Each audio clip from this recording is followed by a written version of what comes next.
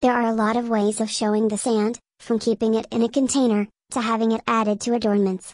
I like to keep our own in little, separate glass bottles, rather than layering it in one container. One drop and it would be combined.